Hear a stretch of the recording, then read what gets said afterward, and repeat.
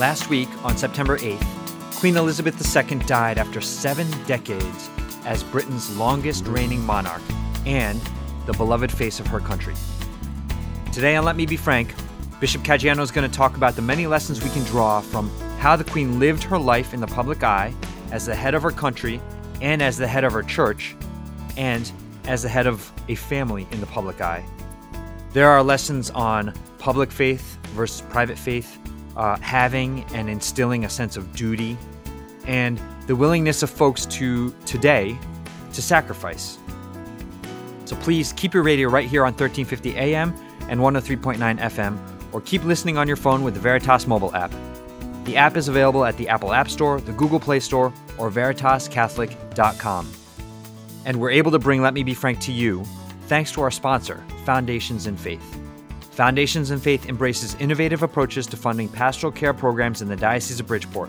Resources focus on energizing lifelong faith formation and discipleship, and fostering a commitment to justice and accompaniment with our most vulnerable, from seminarians to retired priests, from baptism to last rites, from suburbs to inner cities.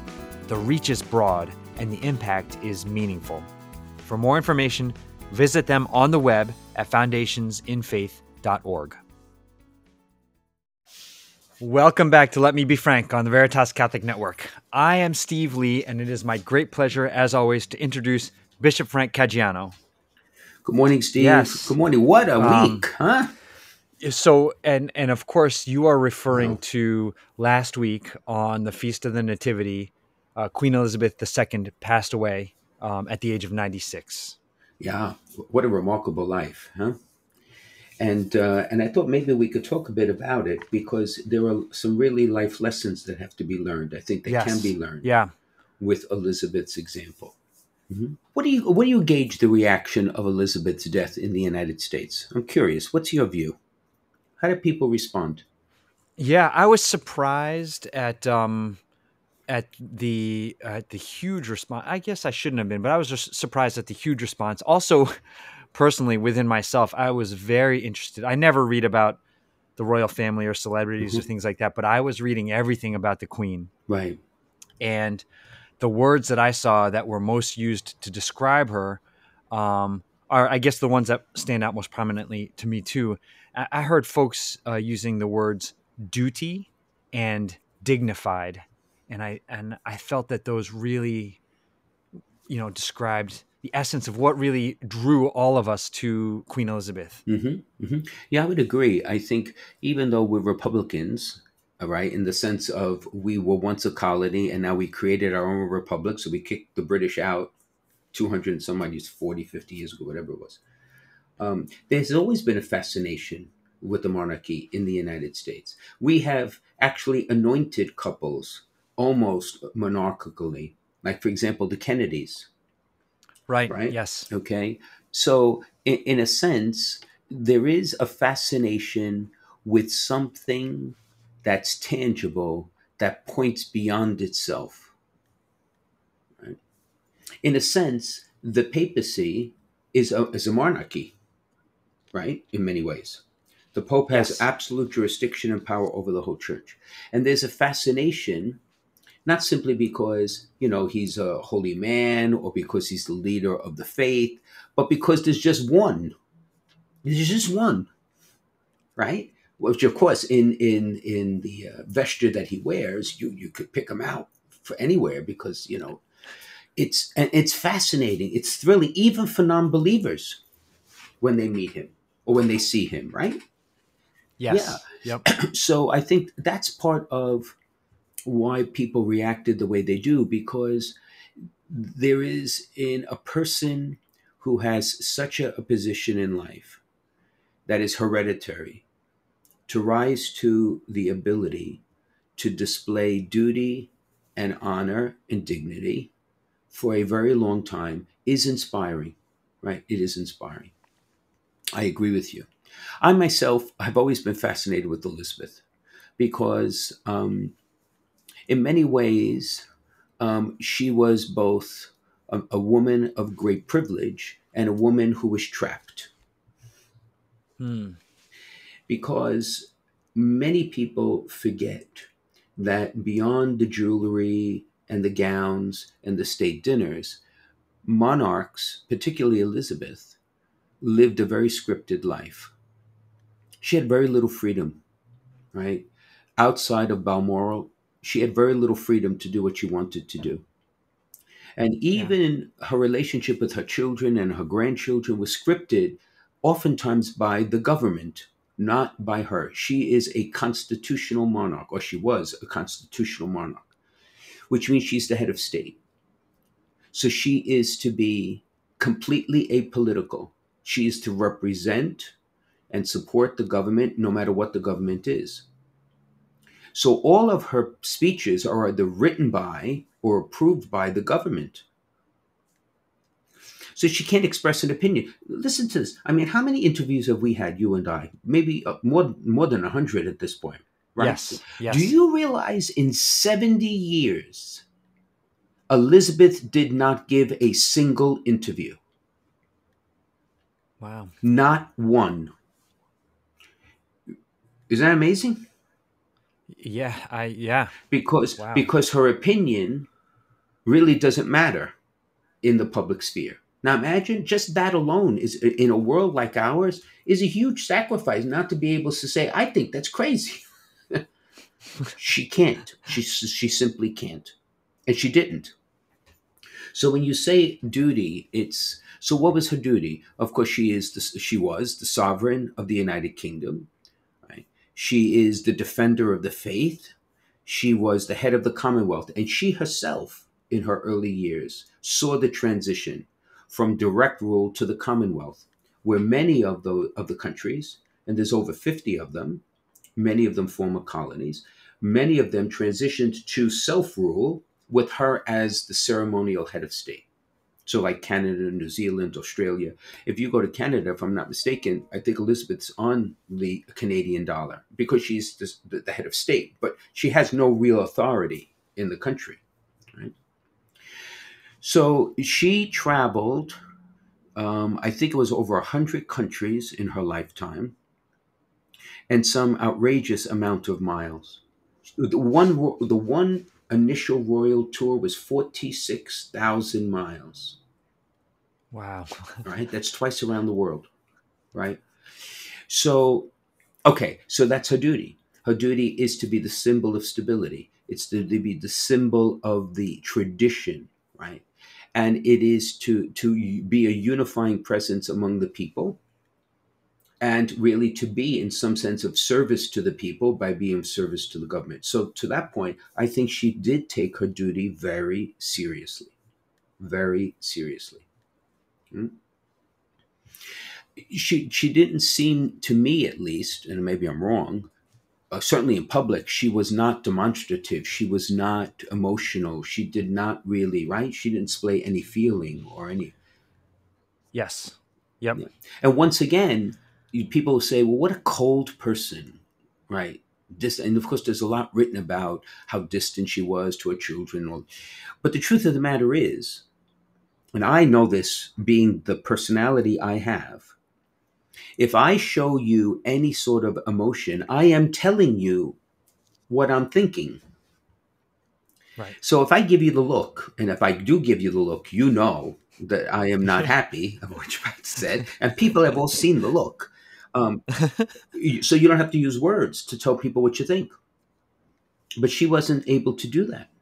So part of her stoicism, again, a personal sacrifice, was to fulfill her duty, Yes. right? Mhm. That's part of why people look back at her and say she was always dignified. She held herself above the Right. politics or the emotions of Well, the time. and I would say this: there's an aspect that I was very disappointed to see did not get much coverage, but of course, in the end, I'm not surprised that it didn't get much coverage. But and that is, she is the head of the Church of England. So one of her prime duties is to defend the faith. Now, the Church of England, the Anglican Church itself, is in major turmoil because the bishops of the Anglican Church are at odds on many issues. the Anglican Church or the Episcopal Church in the United States, but the Anglican Church in the third world is far more conservative than the Anglican Church or the Episcopal Church in the United States, in Europe.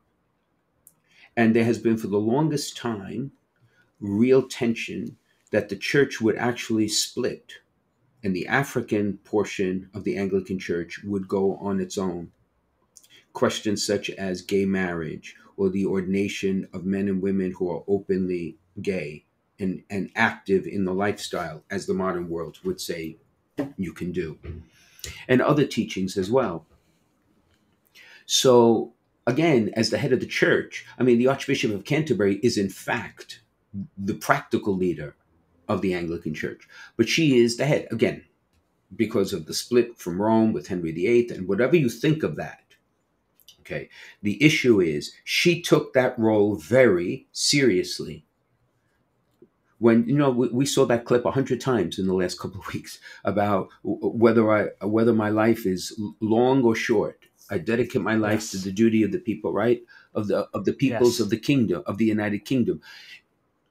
Because Elizabeth, like many others before her, understood her role in a divine context. She believed that she was chosen by God to do this, to defend the faith. And she personally was very much a believer and religiously observant. She went to services every Sunday. She issued her famous Christmas messages every year. And when you read them again, they're very carefully scripted, because she, I believe, also was reticent to get involved in the divisions that are in the Anglican Church. Right? She's supposed to be the symbol of unity. Well, that's very hard to do. I mean, even in our church now, it's becoming harder to do, because everybody seems to want to go into camps, which I think is crazy, which we've talked about at length.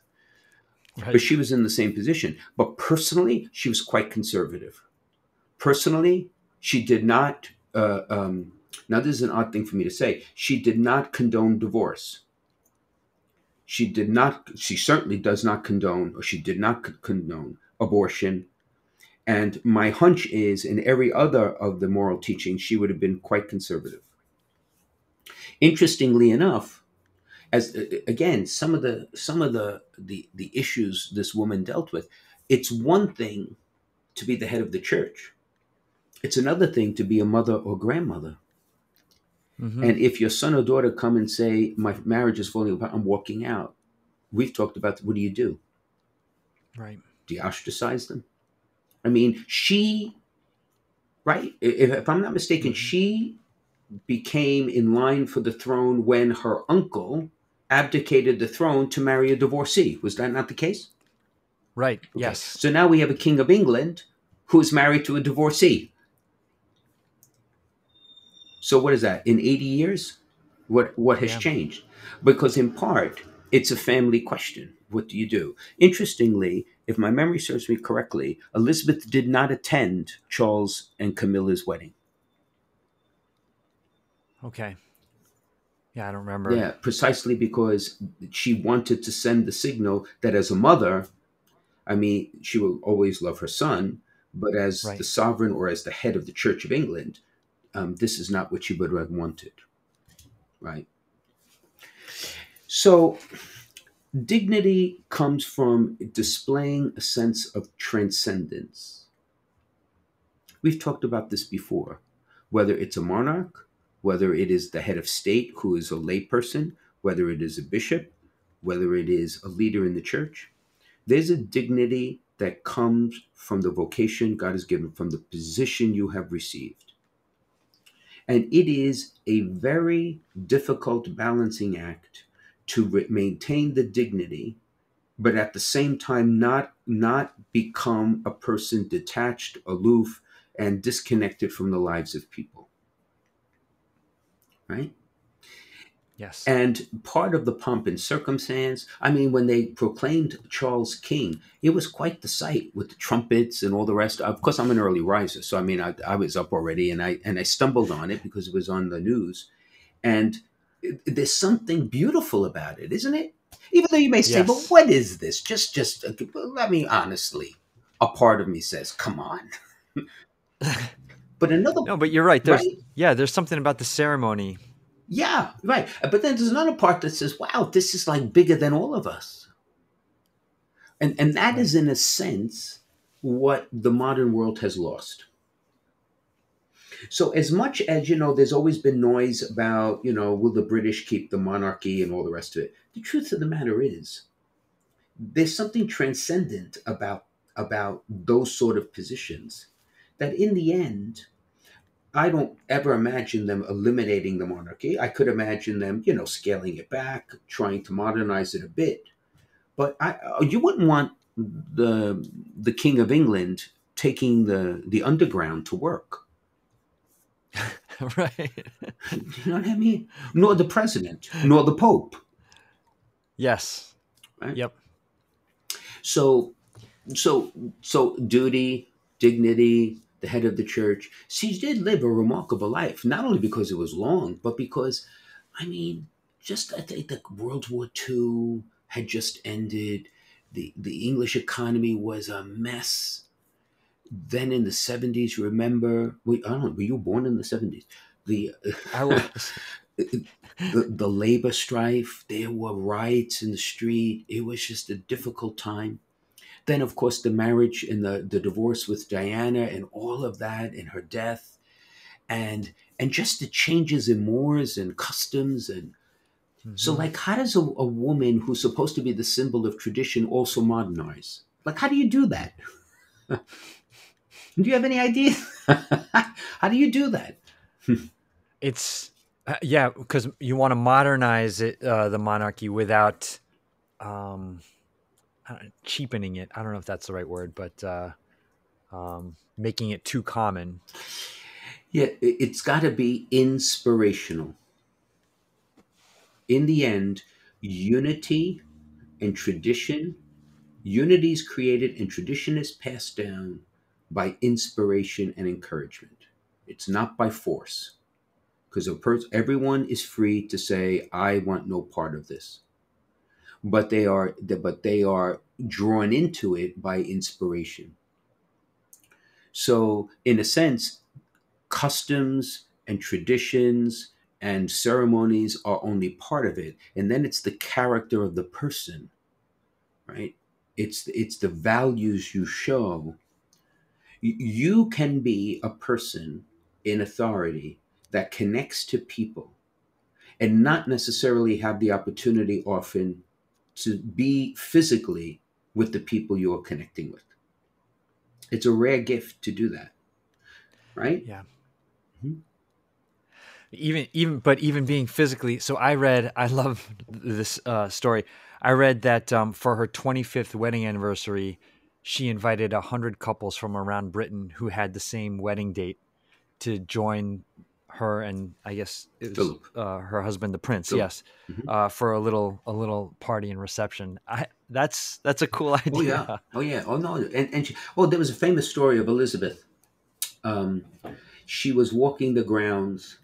This was earlier in her monarchy, with one bodyguard, and they stumbled upon two American tourists, and they had no idea who she was. Well, who knows? They had no idea who she was. Yeah. So they stopped and said, we're going here and there. Where are you going? She says, well, I'm going for a walk with this my friend who was actually her bodyguard. And they said, well, who lives over there in that big house? She says, it's the Queen of England. So they said, have you ever met her? She goes, well, he knows her very well. So they said, describe her. And he says, oh, well, she's very dignified and she's very, very erudite and she can be cantankerous at times, but we put up with it. So, so they gave her the camera and said, well, can we take a picture with him? So they did. And then he said, why don't you take a picture with my friend? And they did. And and then they went off their merry way. And after they Oh left, my of gosh. course, she had a great sense of humor, and she turned to, to her bodyguard and said, "I would love to see their reaction when their friends point out who it was that was speaking with them." Yeah, exactly. Oh, But see, those are the that's things. great. Those are right. Those are the humanizing experiences when authority does not go to your head. Yeah, I think, and like you said, Excellency, the thing that would give her that kind of, natural and ingrained humility is the fact that she saw her role and her position as one of service, which a lot of people have talked about. But if you truly think of yourself as somebody who is there to serve, Hmm. then it allows you to have that kind of humility, and plus it sounds like she had a great sense of humor. Yeah, she certainly did. In the end, one of the qualities that's come across in these days, in their tributes and remembrances, is that Elizabeth really did have a sense it was not about her, it was about the office. That it really Yes. was not about herself and her ego, but it was that which was given to her and that which she had a responsibility to pass on to her son and then to his whoever, and then his son at this point. So it's very hard to be in a position of such privilege and not have the privilege make you conceited and self centered. Very hard because the temptation is always there every single day, Yeah. right? You- And just look at so many other world leaders oh, today. please. What a lot we have, honestly. Please, that's a whole nother show. Mother of God. But, but the other thing too that struck me, if you look at the line of the monarchy, for as many years as it has been Anglican, it was prior to that Catholic, Mm-hmm. right? So there is a deep resonance in even in our faith for the duty and responsibility that would come from anyone who is given this opportunity to be the symbol of unity, duty, obligation, and tradition among a people. Yes. I always wondered to myself, now this is a crazy thing for me to say, so this may provoke all the mail, but I always wondered to myself, is that what's missing in the United States? Because there was a time when presidents belonged to parties, but a president could transcend his party for the good of the country. So he Mm. was both a politician and the leader of unity. Now I wonder to myself whether we've lost that and who's going to bring it back. Like, who is the symbol of unity in the church, in the United States now? It should be the president. But somehow, now maybe I'm being judgmental, but my sense is that that's disintegrated. And I think President Biden is trying. But the point of the matter is, whether he tries or not, he's leading a party that many members of which, just as in the Republican Party, are not interested in dialogue. Yeah. So, how do you I unify think a it's nation? Interesting it. question, no? Yeah. Tell me. That's interesting. No, I agree with you, Excellency. I think it's been the past few Hmm. presidents have not been helpful in this regard, and but we've been more divided, and we've come together after deeper division. I think. I mean, Yeah, yeah. See, listen, I am not advocating a monarchy, but what I yeah, am advocating is that we as a country, looking upon the example of what Elizabeth did, we have to have a deep reflection on how we preserve our unity, even though there may be divisions. Remember, in England, with parties, I mean, we think our two parties you know, are cantankerous and divisive. My goodness, in England, they perfected the art. Gosh, yeah, right? And yes, coalition governments, and that's how parliaments work. So, but she stayed above all that and unified the country. So, at least one of the takeaways in the last couple of days that I've been thinking through is for us in a very different setting, who who can we turn to as a healer and unifier? who would go above politics and always look to the common good of the country? Who? Even at one time, my friend, I would have said to you, in the end, the only organization or institution that should be above politics, that should therefore have the respect of all the people of the country, would have been the Supreme Court. Because it's by its nature is apolitical. However, even that is eroding dramatically in the last few years. Yes. Yep. So Elizabeth's death, is a period of mourning for the people of the United Kingdom and the Commonwealth, people of goodwill. But it also raises questions that I think for us as Americans, besides being Catholics or religious people, I think we have to think through. Because it's not going to happen unless we choose it to happen. And if we want our leaders to be unifiers, if we want our president to be above partisan politics in the things that matter most, then we have to insist on that. Right? Because there's got to be a symbol of unity. Anyway. Yes. Yeah. Unfortunately, right now, our system is not set up to help somebody who has that kind of humility and outlook to win office, right. I think. Right. So then you see, in a sense, if a monarchy is lived well, there is no election. There's just a succession. Yes. In a strange sort of way, it is a secular succession, similar but not analogous, but similar to an apostolic succession. Because in a sense, a bishop is to be the symbol of unity of tradition, the magisterium, and the community. Yeah. Unfortunately, again, we live in a time when people always pressure me to say, well, do you agree with X? And the X is somebody's camp. And I say, yes and no. Depends. Depends what aspect you're talking about. Leaves everybody equally dissatisfied. And I say to myself, and I go to bed saying, with all my faults and failings, today I have succeeded in remaining Catholic.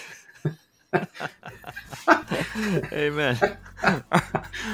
Oh, you know what? I think we should take a break right there. So, you're listening to Let Me Be Frank on the Veritas Catholic Network with Bishop Frank Caggiano. We're going to take a break and we'll be right back.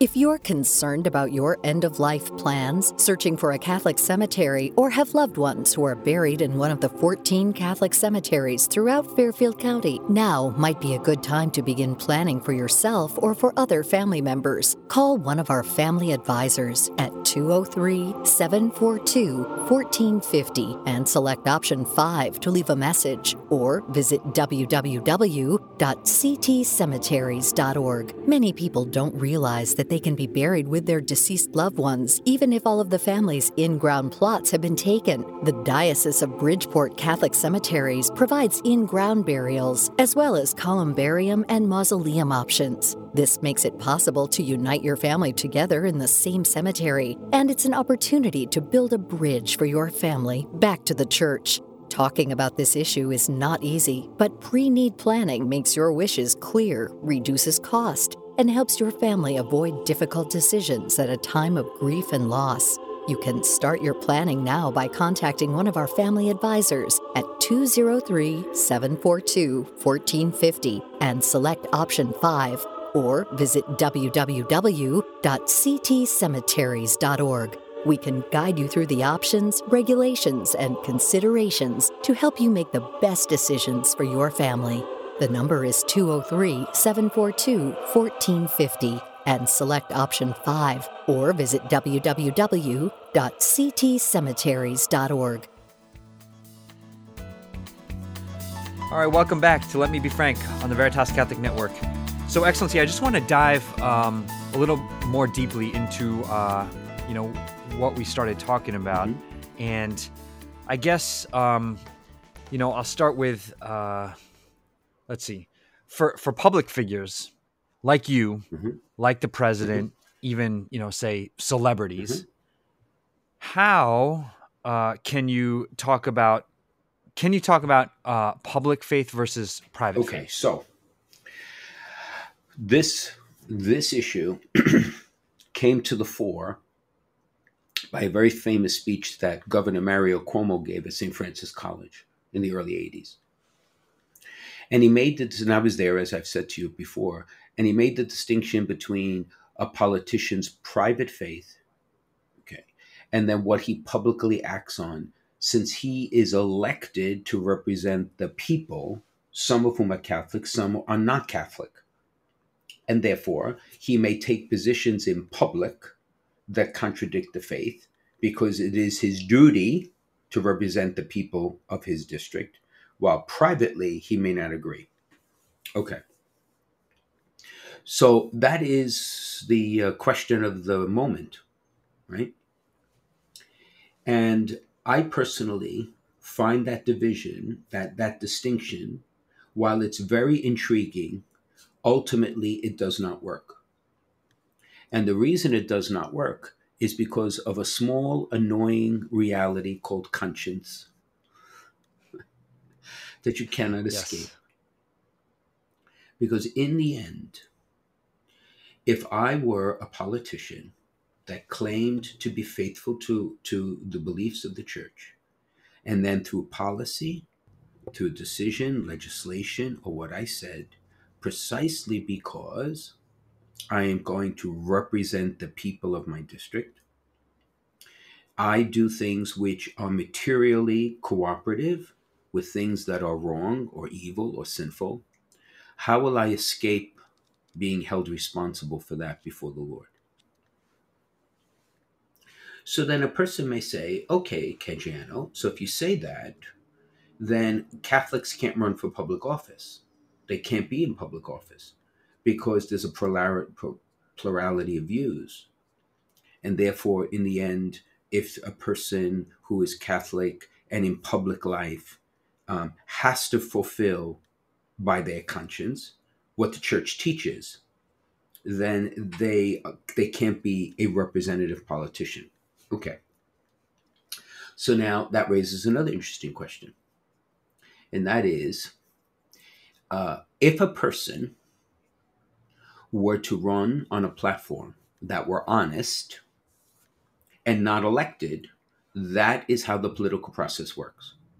But if you run on an honest platform and you were elected, then you do what you said you were going to do. So part of again, getting over the conundrum is to simply be honest, which would be refreshing in modern politics to begin with. Okay, that was a little cynical. God forgive me, Lord, Yes. forgive me. So that's one. The second is, now are you a history buff, Steve? A little bit. Yeah. I'm not smart enough to be a buff, but I do like history. Stop. There have been moments where political figures, elected officials, have done things which their constituents did not want, precisely because of what they believed, precisely because of their conscience, precisely because they have reflected on the common good, and it needed to be done to preserve the greater good. A person comes to mind, Abraham Lincoln. For all his intricacies, for all his, his quirks, he was a deeply religious man. Yes. So, and he did something wildly unpopular in the South. My goodness gracious, led to civil war.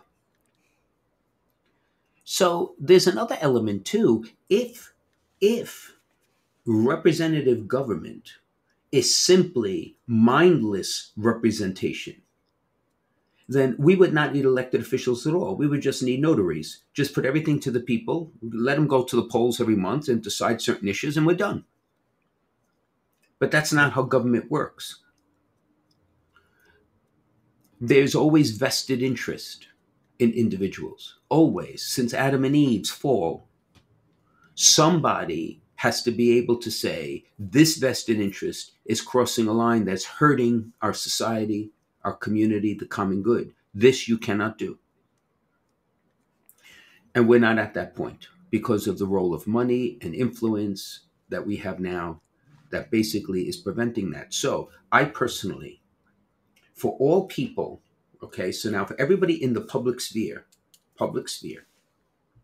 whether you're a politician, whether you're a businessman, whether you're a lawyer, whether you're a doctor, if you my the way I understand things, it's we are meant to live our faith every moment of our life.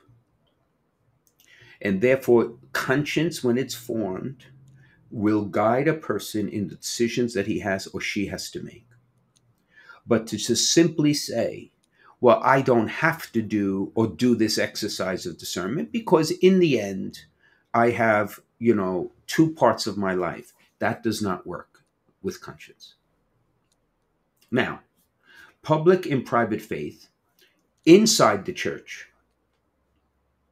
is another issue that I honestly did not think I would see in my lifetime, but I'm beginning to see it.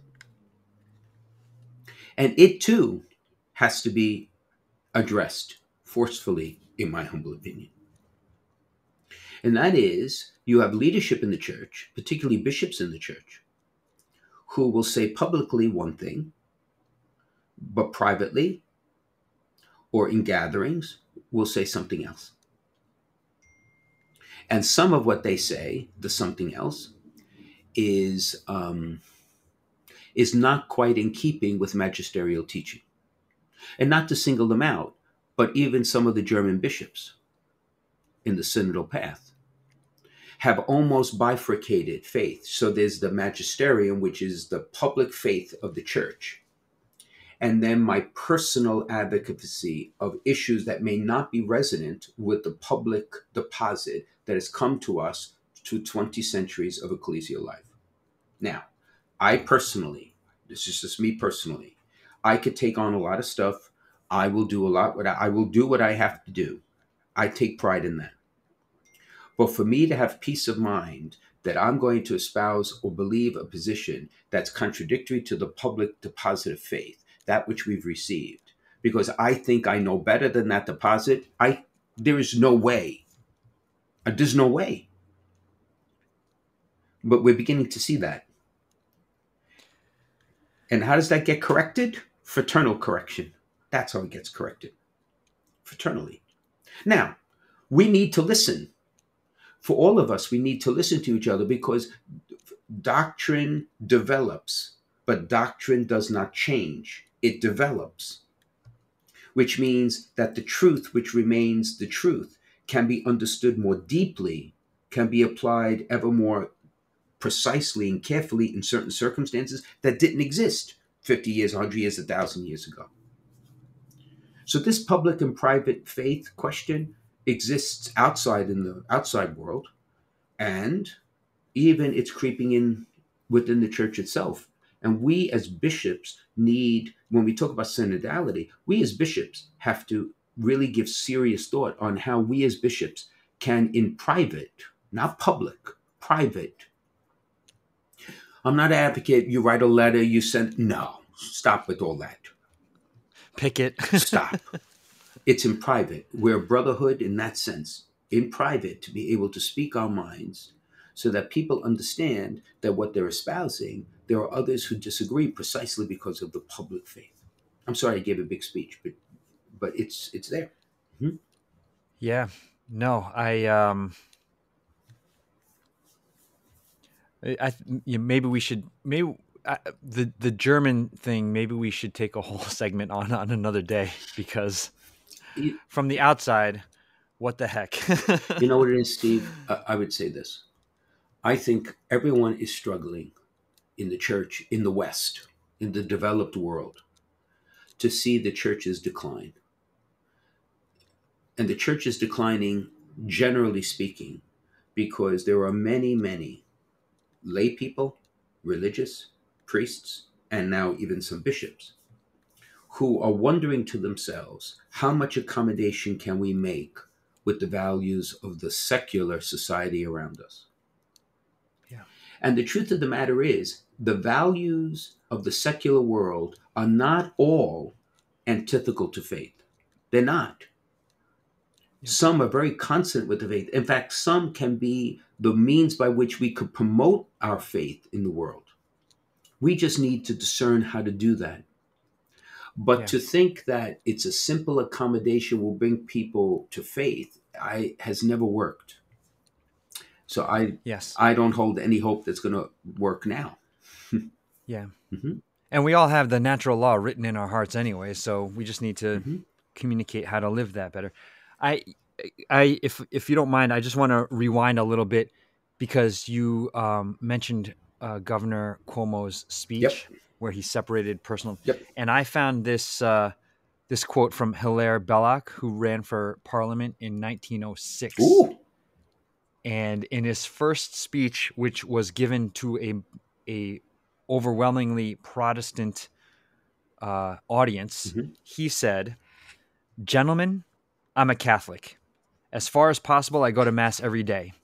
Then he took a rosary out of his pocket and he held it up and he said, "This is a rosary. As far as possible, I kneel down and tell these beads every day. If you reject me on account of my religion, I shall thank God that he has spared me the indignity of being your representative." Huh. And he got a rousing ovation. Check it out. That's fascinating, huh? Probably, Excellency, right? Because he's a man of principles and he stands, confidently and courageously on those principles. Yeah. Right. Exactly. Mm-hmm. So one of the things then also that we talked about with the Queen was this sense of duty that she had, and this idea that she sacrificed on behalf of her country and her role. So I just wonder if you could give some thoughts.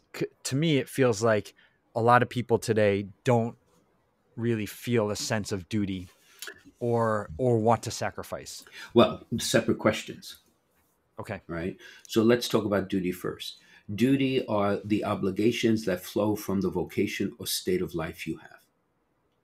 So my duties are different from yours because you're a father, a husband, right, and an evangelist, and I am a cleric, a priest, and a bishop who has the great privilege of leading a diocese. So the first question you have to ask when you talk about duty is, what are my duties? What are they? Yes. And to be honest, it may sound like a silly question to ask, but if you asked parents, I'm not sure you get the same answer.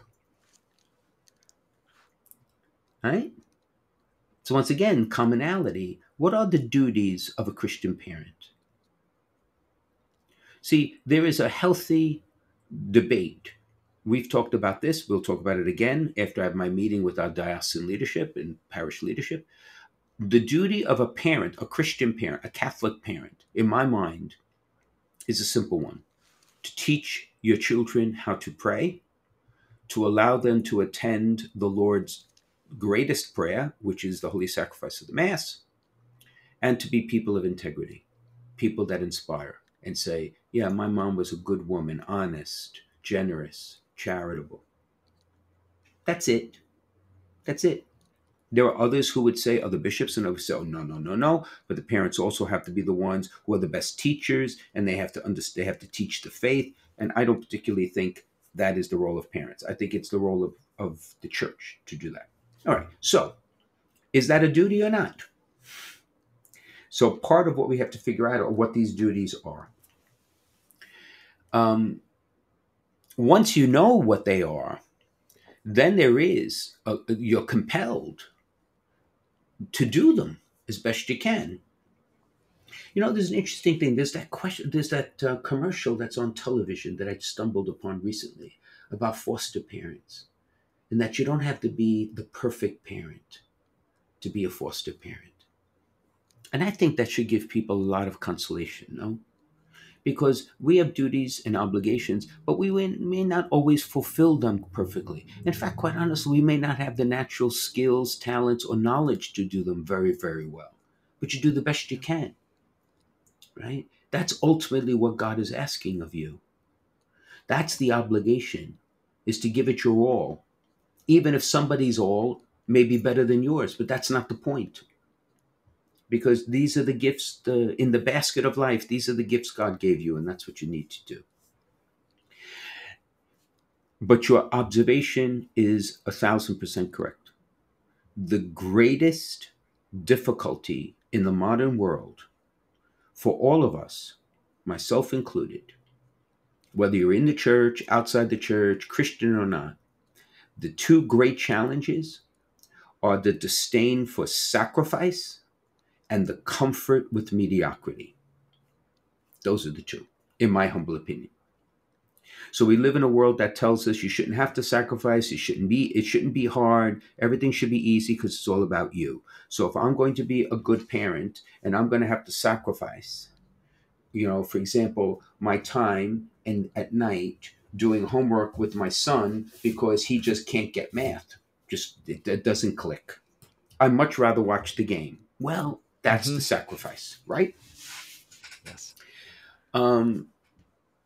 But the world says, do you have to do that? Well, I don't care what the world says. The Lord Jesus says, yes, you do. Because that's where love becomes real. Now, do you have to do it every night? Of course not. So you have to balance, right? It's all about prudence. It's about discernment. And then mediocrity. Oh my gosh, I just gave a homily at the cathedral last Sunday on 9/11. And we talked, and I said, that is what the great sin of the elder son in the story of the prodigal son. That was his great sin. Because he was a good guy, did what he was told, did the work, but he was comfortable for the level of goodness he had achieved. He became mediocre, leading to self-righteousness. And his father did an extraordinary act of mercy and compassion. He wanted nothing to do with it because it took him out of his comfort zone. It wasn't a question of money because he got most of the money. He was the eldest son. Right. But he was just mediocre. And then when we come to, a sense of duty and obligation, well, that's good enough. I guess my question is it? Is it? The only person who's going to answer it is the Lord for us. And please God, when we stand before him, he and I will have the same answer for my life. Yeah. How about this idea that the Queen, you mentioned that the Queen always kind of held herself above politics or, Yep. emotional issues or whatever. So, essentially she was taking the high road. Yeah. What's the high road? Define for me what the high road is. It's, I guess, let me think. It's not getting mired in the back and forth, squabbling of the moment, and instead taking a longer view of things. It's one way to look at it. No, it's because to be honest, I wasn't being facetious. I think once again, if you asked 1,000 people, you'd at least get 250 different definitions of what the high road is.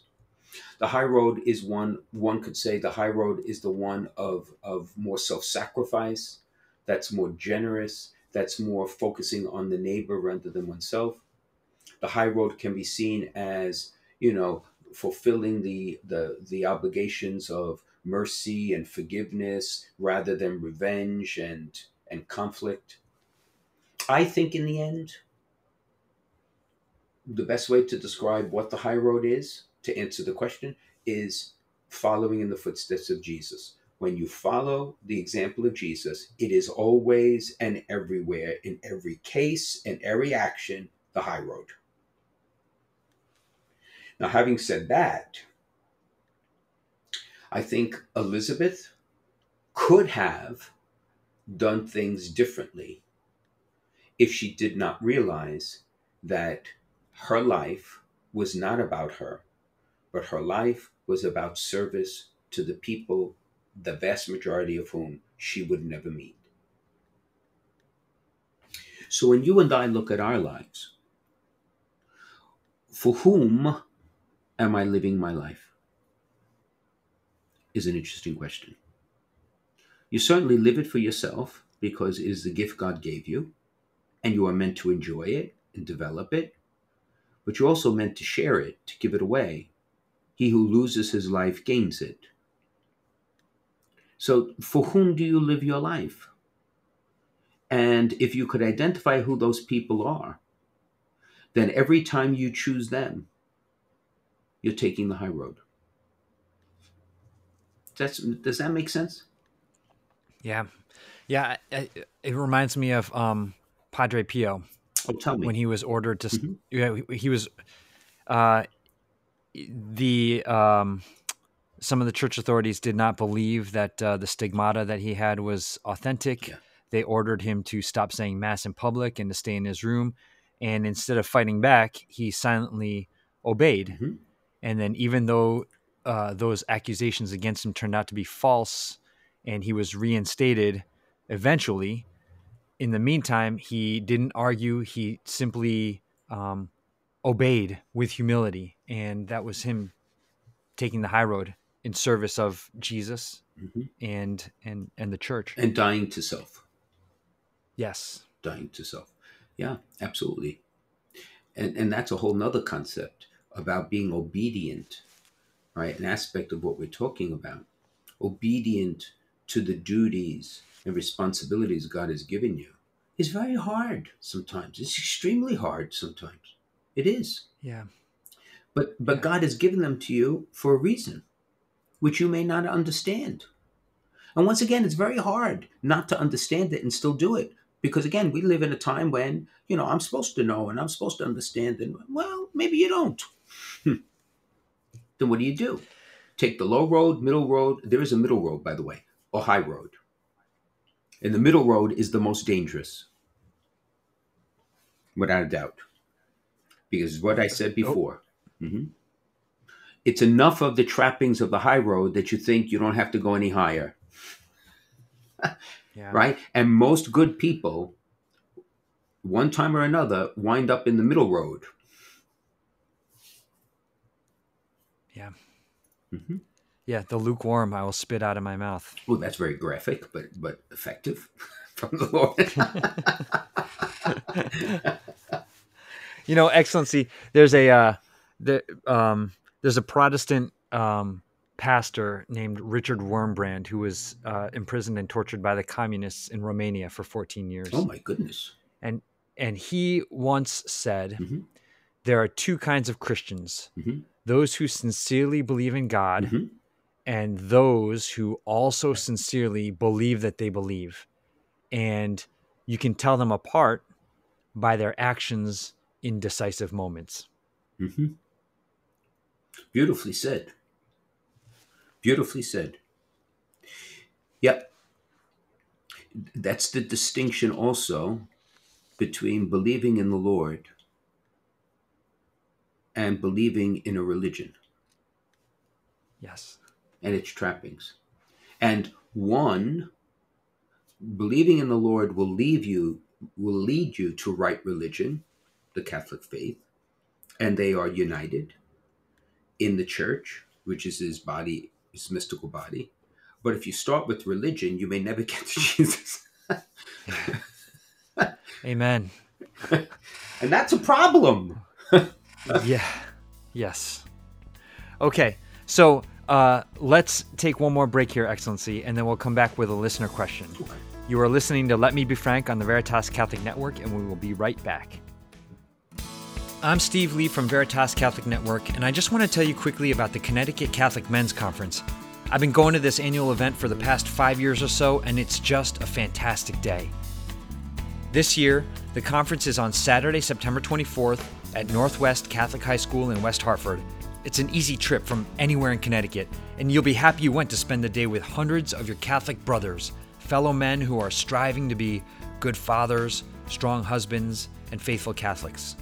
The theme this year is the Most Holy Eucharist, and the speakers are gonna be Bishop Frank Caggiano, Father Wade Menezes, Father Larry Richards, and Father Chris Alar. Men, it doesn't get much better. There's also going to be Mass, adoration, confession, and fellowship. Again, it's September 24th, and you can go online to get more information or to register. The website is ctcatholicmen.org. Hope to see you there. Welcome back to Let Me Be Frank with Bishop Frank Caggiano. Excellency, here's this week's question. It says, Bishop Frank, thank you for your wonderful show. I think I understand the theological reasons why there aren't women priests, but the idea of celibate women priests just makes so much practical sense to me. To me, it makes more sense than having married priests. Mm-hmm. Can you please explain this? Well, it's a very complicated question, and it raises two very important points, and that is the gift of celibacy and its role in the life of ordained priests and bishops, as well as deacons who are permanent deacons, not married at the moment of their ordination, and the question of the admission of women to holy orders. Now, let's start with the first. With the first, celibacy is a discipline of the church. It's not a universal discipline, and it's not a discipline that has existed from the very beginning of the church, right? As a universal norm. Has always been celibacy in the church, but not everyone in sacred orders, including the apostles, were all unmarried. So we could discuss and debate whether or not the time is coming when the church in the Latin church would allow men who are married to be priests. And I would just say to that, starting with John Paul, we already have them in the Latin church. So I'm not exactly sure why it would, the person who's offering the question, what he or she is thinking about the married piece. But those are the facts of the church. As for women entering the holy orders, I think one could argue that John Paul's instruction on this question is nearly as infallible a teaching as you're going to get in the contemporary church. Because, in fact, women holding ordained positions as priests or bishops has never occurred in the life of the church. That's a simple historic fact. And as you have often heard me say in this program, there are many theological positions, right, or explanations. Some are ecclesial, but mine has always been a Christological, and it was given to me by my doctoral dissertation director. It's a Christological one. And that is in the simple syllogism that if the Lord was intending fully and completely to give us all the means by which we could be saved, each of us individually, and he also purposely chose only men to be apostles, then for reasons we will never quite fully be explained to us, and nor does he have to, that's a decision I believe is not reversible. That is not open for us to change, because it's Christological, not ecclesial. It's a difference. Now, there are people who disagree with that. In fact, I think John Paul, when he referred to more of in the image, right, of Christ. And therefore it's more anthropological or an ecclesial, but there's also the Christological aspect of that as well. So no, I appreciate the question. I appreciate, the candor and the honesty and the opinion offered, but I do think they are very separate questions, right, with very different histories and explanations. Does that make sense, Steve? It makes sense to me. Mm-hmm. And Jesus didn't choose only men because of social norms of the day, because he broke a lot of those social norms. Correct. Anyway, so. Correct. Yeah. Right. Correct. Uh-huh. Great. So if you have a question for Bishop Frank, send it to us on social media, or you can email questions@veritascatholic.com. Bishop Frank Caggiano is on Facebook, Instagram, and Twitter, and so is Veritas Catholic Network. And thank you to Foundations in Faith. A grant from the St. Therese Fund for Evangelization makes it possible for us to bring Let Me Be Frank to you. Foundations in Faith is committed to supporting and transforming pastoral ministries in the Diocese of Bridgeport, and you can learn more about their outstanding work at foundationsinfaith.org. Excellency, thanks for another great week. Yeah, thank you, my friend. And would you please give us your Absolutely. blessing? In the name of the Father, Son, and the Holy Spirit, amen. Heavenly Father, we give you thanks for the time we have spent together in reflection, and we give you thanks for the mission that endures in our midst. Help us to be joyful messengers of the word of salvation in Jesus Christ. And bless us and all those who are listening to our conversation, for we ask this in the name of the Father, of the Son, and of the Holy Spirit. Amen. Amen. All right, my friend, enjoy the week. You too, Excellency. Thank you.